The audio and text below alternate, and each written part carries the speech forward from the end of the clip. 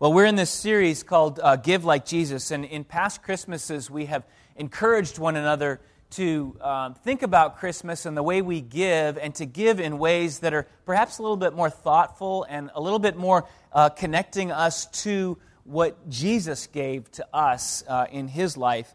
And we haven't done this for a couple of years, but this year we thought we'd circle back. We're taking a break from the Ecclesiastes series. We'll be back in Ecclesiastes right after Christmas. I know not a lot of you really love that series, and we are going to be going back into that right after Christmas. But we're taking a few weeks break to talk about what it means to give like Jesus. That's the theme, give like Jesus. Now, there's a couple of pieces to that. Jesus, first of all, gave of Himself. He gave out of His being. He gave from the deepest sort of depths of who He is. And so we want to be thinking about our giving in relation to Jesus' giving. But then we can also think in terms of who it was Jesus gave Himself to. And so when we think and we look at the Scripture and that the understanding of to whom Jesus was giving Himself, we see many different groups, but we want to focus on three. The first one is the beloved. We looked at this last week. Go back to the Old Testament, and God talks about His people as His treasured possession. And Jesus gives Himself to His beloved, to those He's already committed Himself to His treasured possession, His people. Jesus gives Himself to His beloved. But when you look at the sweep of Scripture, you see also that Jesus gives Himself to His enemies. There's this language about Jesus giving Himself to His enemies. He goes to the cross for His enemies. And so that's what we're going to talk about today. And then you see this all throughout the Gospels, that Jesus continually gave Himself, reached out to, addressed, tried to bring in the outcast. And so next week we're going to talk about giving to the outcast. And our hope and our dream is that during this season, you would be invited to, and you would accept the invitation to give something special to somebody who's beloved to you. So you'd be invited, and you would accept to give to somebody who might be in that category of difficult person or even enemy to you, that you would follow Jesus in that, and that you would be able to give to somebody who is an outcast in this next season. And so that's where our goal is, and we're hoping that as you'll do this, you'll even consider, everybody's got these phones with video cameras on them. You'll even consider doing some interviews of one another, maybe in your home group or in your family at home. If your child gives a special gift, maybe you could just do a quick little interview and say, who did you give this gift to? Why did you choose this person? And what happened when you gave this hard gift that you gave, or this special gift that you gave? And if we can kind of get a bunch of those clips and video clips, we'll put them together, and then we'll be able to share that and have testimony on how God has used this season to make us a little bit more like Christ and to give a little bit more like Christ gave.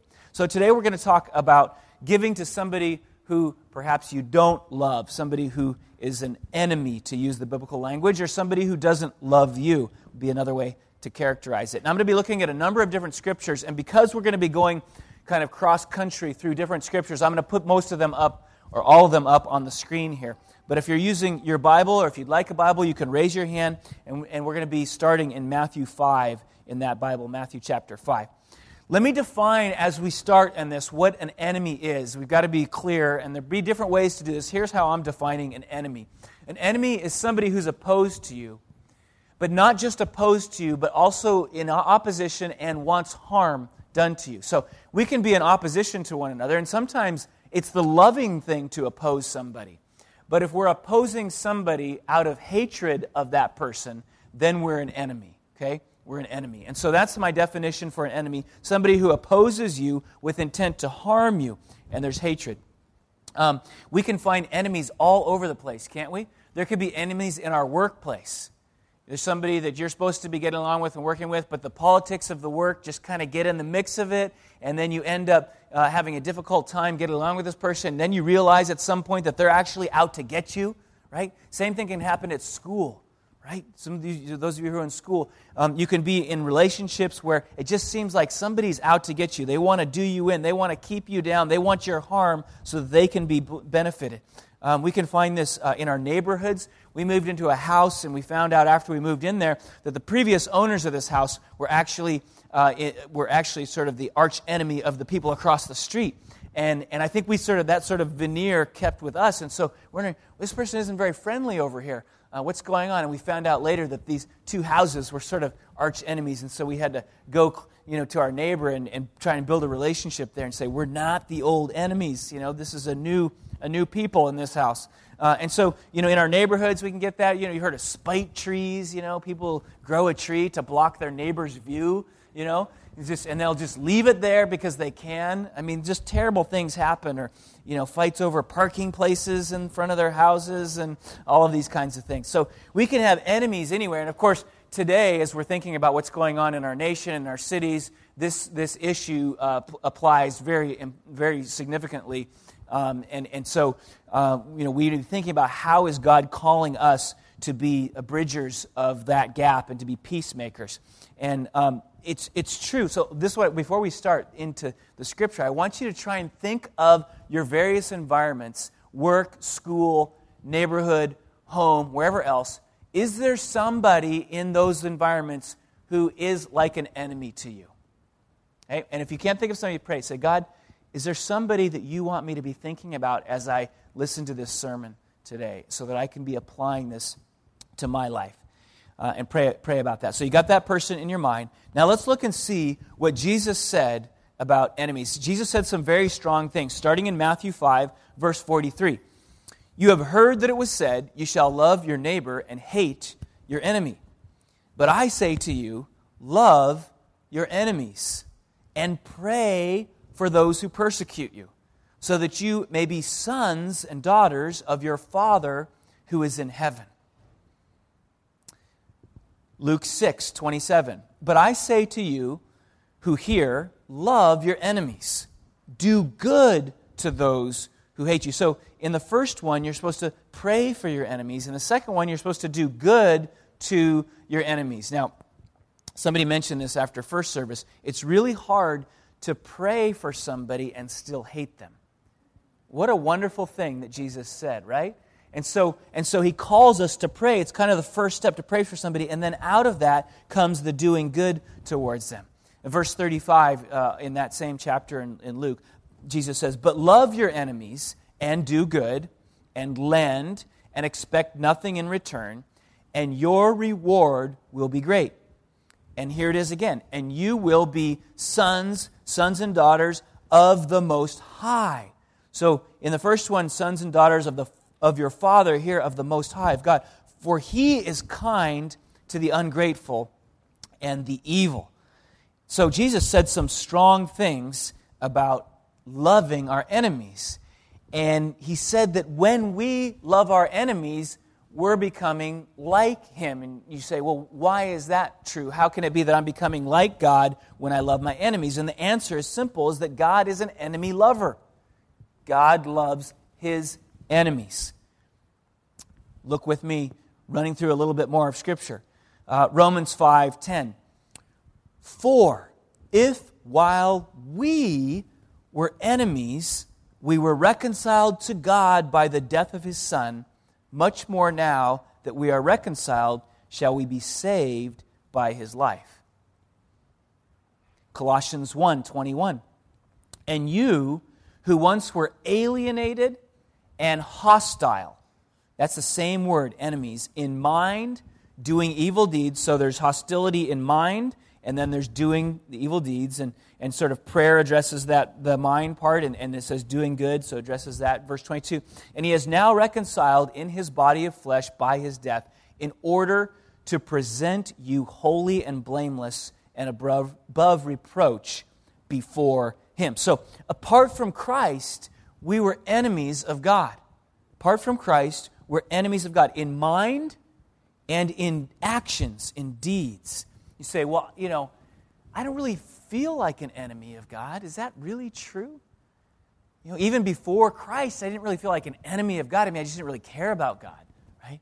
So was I really an enemy of God? Why such strong language, Paul? Why do you refer to us as enemies? And to understand why Paul uses that strong language, you have to understand a couple of things about this God that we worship and that we talk about here together on Sundays. This God is on a quest, and He's irrepressible in this quest to bring us into His perfection, His holiness, to create a space, heaven, where there is perfect relationship and perfect action, where people are always at peace with one another, where people are blessing one another. He's he's absolutely fixated on this vision of creating this place. And so anybody who gets in the way of that is an enemy to God. Strong language. It's strong language, I grant that. And this whole thing comes from His character. See, God is holy. It's a hard concept for us to get our minds around, to really understand what holiness means. It means separate, other. It means perfect. It means all those pieces. Everything we would want, but we're not necessarily because of sin. That's what holiness is. And so God is perfect. He exists in perfection. He exists in perfect relationship, Father, Son, and Holy Spirit. And He's fixated on this vision to bring us, fallen, broken people, into that perfect community. It's part of His character to be holy. And so when we stand against that, we're against Him. We're enemies of God. James 4:4 says, "You adulterous people, do you not know that friendship with the world is enmity with God? Therefore, whoever wishes to be a friend of the world makes himself an enemy of God." Whoever wishes to be a friend of the world makes himself an enemy of God. Now, when it says being friendship with the world, it doesn't mean simply friendship in the sense of knowing people or even loving people. We're called to love people. We're called to be the kind of people who love the outcast, the broken, the hard people to love. But when he talks about friendship here, he means to set the things of the world above God and the ways of God. To do that is to miss and to be on the wrong side of the relationship with God. So we're called then to a kind of a different way, and it's strong language. And you say, well, why would God use this language? Why are we enemies of God apart from Christ? Why is it this way? Couldn't it just be that we don't really care about God? That we're just apathetic about God, or we're agnostic? Are we really enemies when we're that? And we have to look at it from God's perspective, because God's perspective is different than ours. And from His perspective, He's been pursuing us since the beginning of time to bring us into relationship with Him. And we're told in the book of Romans in the very beginning that the whole creation screams the existence of God and the desire of God to bring us into relationship with Him. That all of creation points and indicates the presence of God in the world. God has been wooing us and chasing after us over and over again to bring us into the fold. That's who He is and what He's been doing. And if we're not wanting to see it and we're turning away from it, if we're giving a blind eye to it, then we are in fact enemies of God. There's a story in the Old Testament that brings out some of this relationship we have to God. It's a story in the book of Hosea. Hosea is a prophet of God, and he's called to marry a prostitute. And he's called to continue in a marriage relationship with a prostitute as she continues to prostitute herself out to others. And Hosea hangs into that relationship. He stays and he continues to love. And we would look at that and say, man, she hates him, right? She's in opposition to him. She doesn't want anything to do. Here he is loving and pursuing, and she is in opposition, going the other way. And that's more the framework that this relationship with God takes place in. That He's been pursuing us and loving us and raining down His mercy and grace. And so the question is, do we respond to that or not? And when we don't see it, we're enemies. And so there's really just two sides to the coin. We're either the friend of God or the enemy of God. And it's that stark because God's communication has been that clear through what He has made and what He has said through Jesus Christ. So when you get that framework and you understand that when Jesus entered into the world, this was God loving His enemies.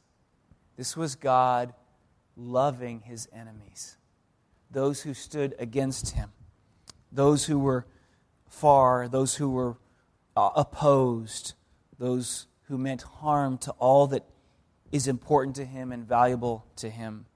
God loves enemies. He's the one who invented this. He does it to a depth greater than we could ever understand, and he calls us then into that same pursuit, that same kind of love. God loves enemies. You say, well, but he's God. Isn't it easy for him? He's perfect. And so how, of course he can love his enemies. And I don't have that capacity. How am I going to love the enemies of me, the enemies in my life? How am I going to love them when I don't have the strength that God has? I was reading about an author who was doing some research in a particular Italian city, nothing to do with it being Italian, but he's just in this old city and doing some research. And every day he would look out and there was this old woman who would walk up the hill to the top of the city, to the cemetery, and it would take her hours to get up there. And then she would spend a little bit of time in the cemetery, and then she would start the long walk all the way back to her house. And he asked the people in the town, he said, what's going on? Who is in the cemetery that this woman is needing to go visit every day? And it seems so hard for her to make it to the cemetery. Why is she doing this? What beloved person is buried there? Was it her spouse? Was it some family member? And he found out that actually it was her arch enemy that was buried in the cemetery. And she was making this long trek every day up to the cemetery to spit one more time on the grave of her arch enemy. And then the long trek home. And so this is how enmity and hatred can get entrenched in our souls, right? It can be so deep, and it can be so painful and so overwhelming and so gripping that it causes us to do things that we just think would be crazy. And so how do we overcome that? How could we overcome that? Our world desperately needs a people who can overcome that kind of enmity. We see it all across the world. All kinds of problems happening, all kinds of things happening in people's lives, all kinds of brokenness and fraction and pain and suffering. How can we be the healing balm when we're just sinful, broken people who are a lot of times like that elderly woman who marched up there to spit on her enemy's grave and then back again, right? We're all capable of a similar kind of thing. And the answer is the only way is for us to derive the strength to love our enemies from the God who invented and demonstrated how to do it.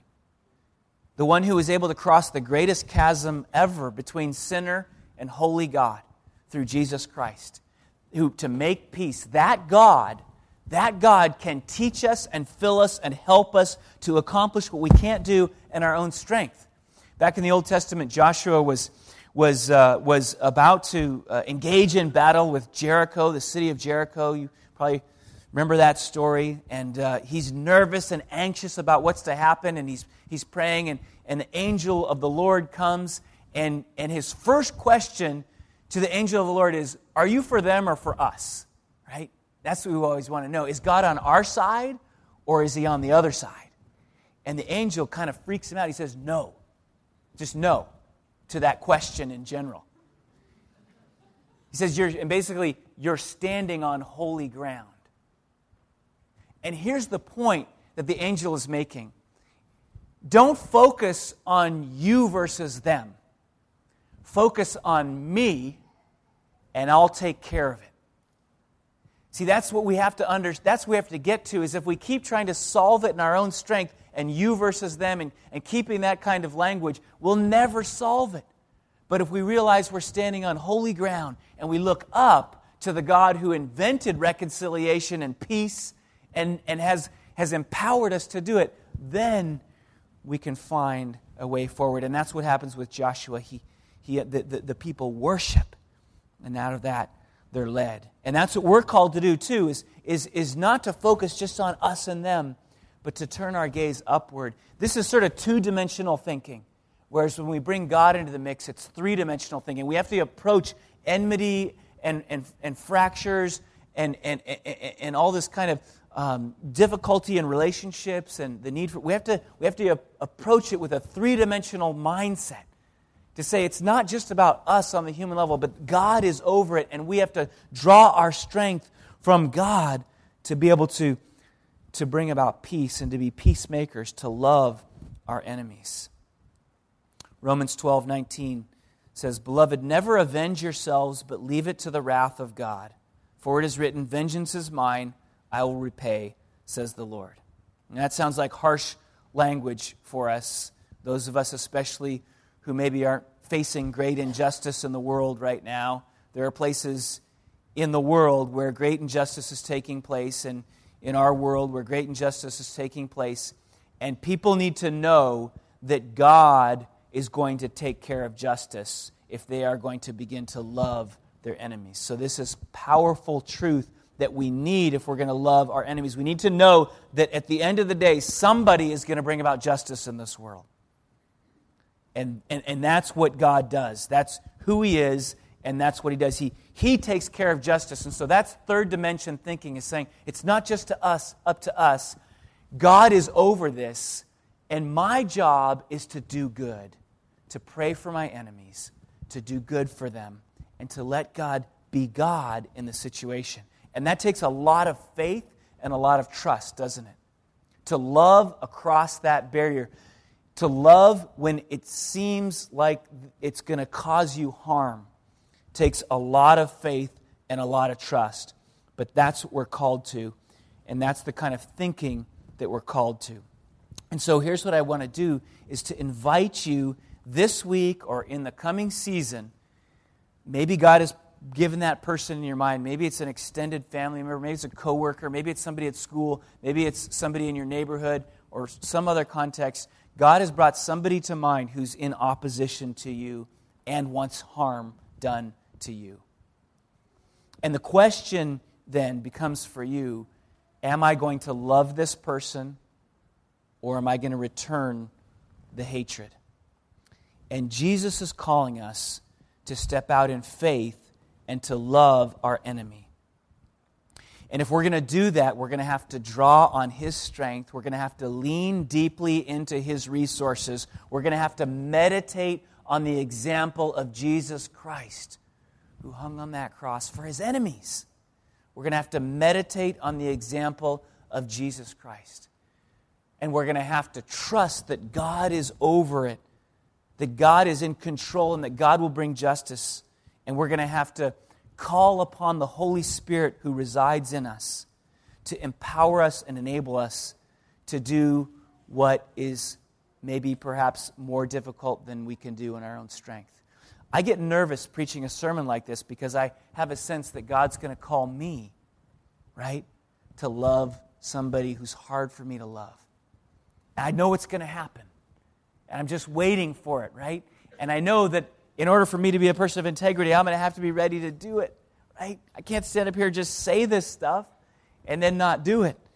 And so I'm just, and you know that sense of apprehension when suddenly you realize, oh, that's the person that I'm being called to love. No, yeah. And then there's that sense of excitement. Well, what would happen if I did actually do this miraculous thing? What would God do? What could God do with this simple act? You know, what sort of bitterness and prison and slavery to bitterness, what kind of internal things could be broken in my heart? What kind of message could be sent to this person who expects me to hate them back, but I'm not going to do it. I'm going to love them. What's that going to do to their world? Just break it down, all their expectations, to break it down. And might I get an opportunity to share the love of Jesus Christ in the middle of that? That's where the power comes from the gospel of Jesus Christ. So I want to invite you, when that moment comes, because it's going to come this week, probably comes just about every week of our lives, right?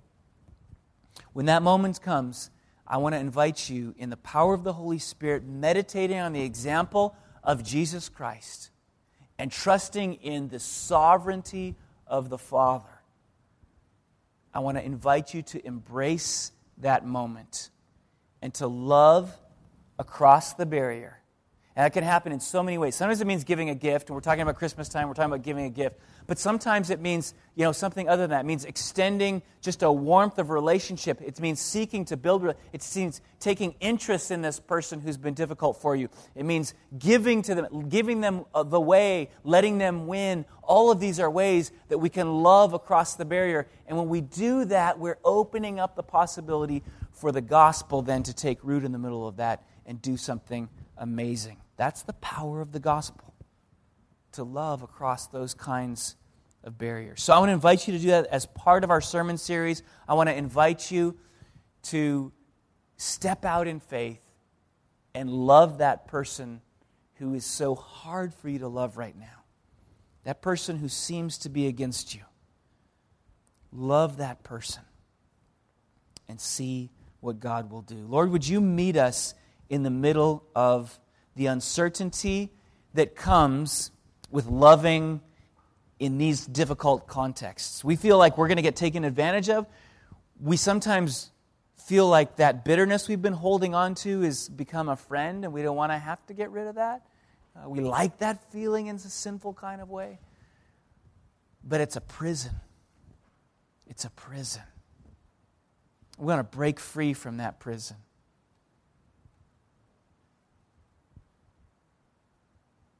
Lord, so much of what's wrong in our world would be transformed if even just the people of God would start loving across the enemy lines.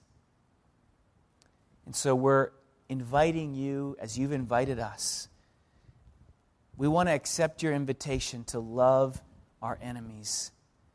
But we're inviting you to help us, to fill us with your Spirit, to bring to our minds the example of Christ, and to help us to trust in your sovereign provision in the midst of it all.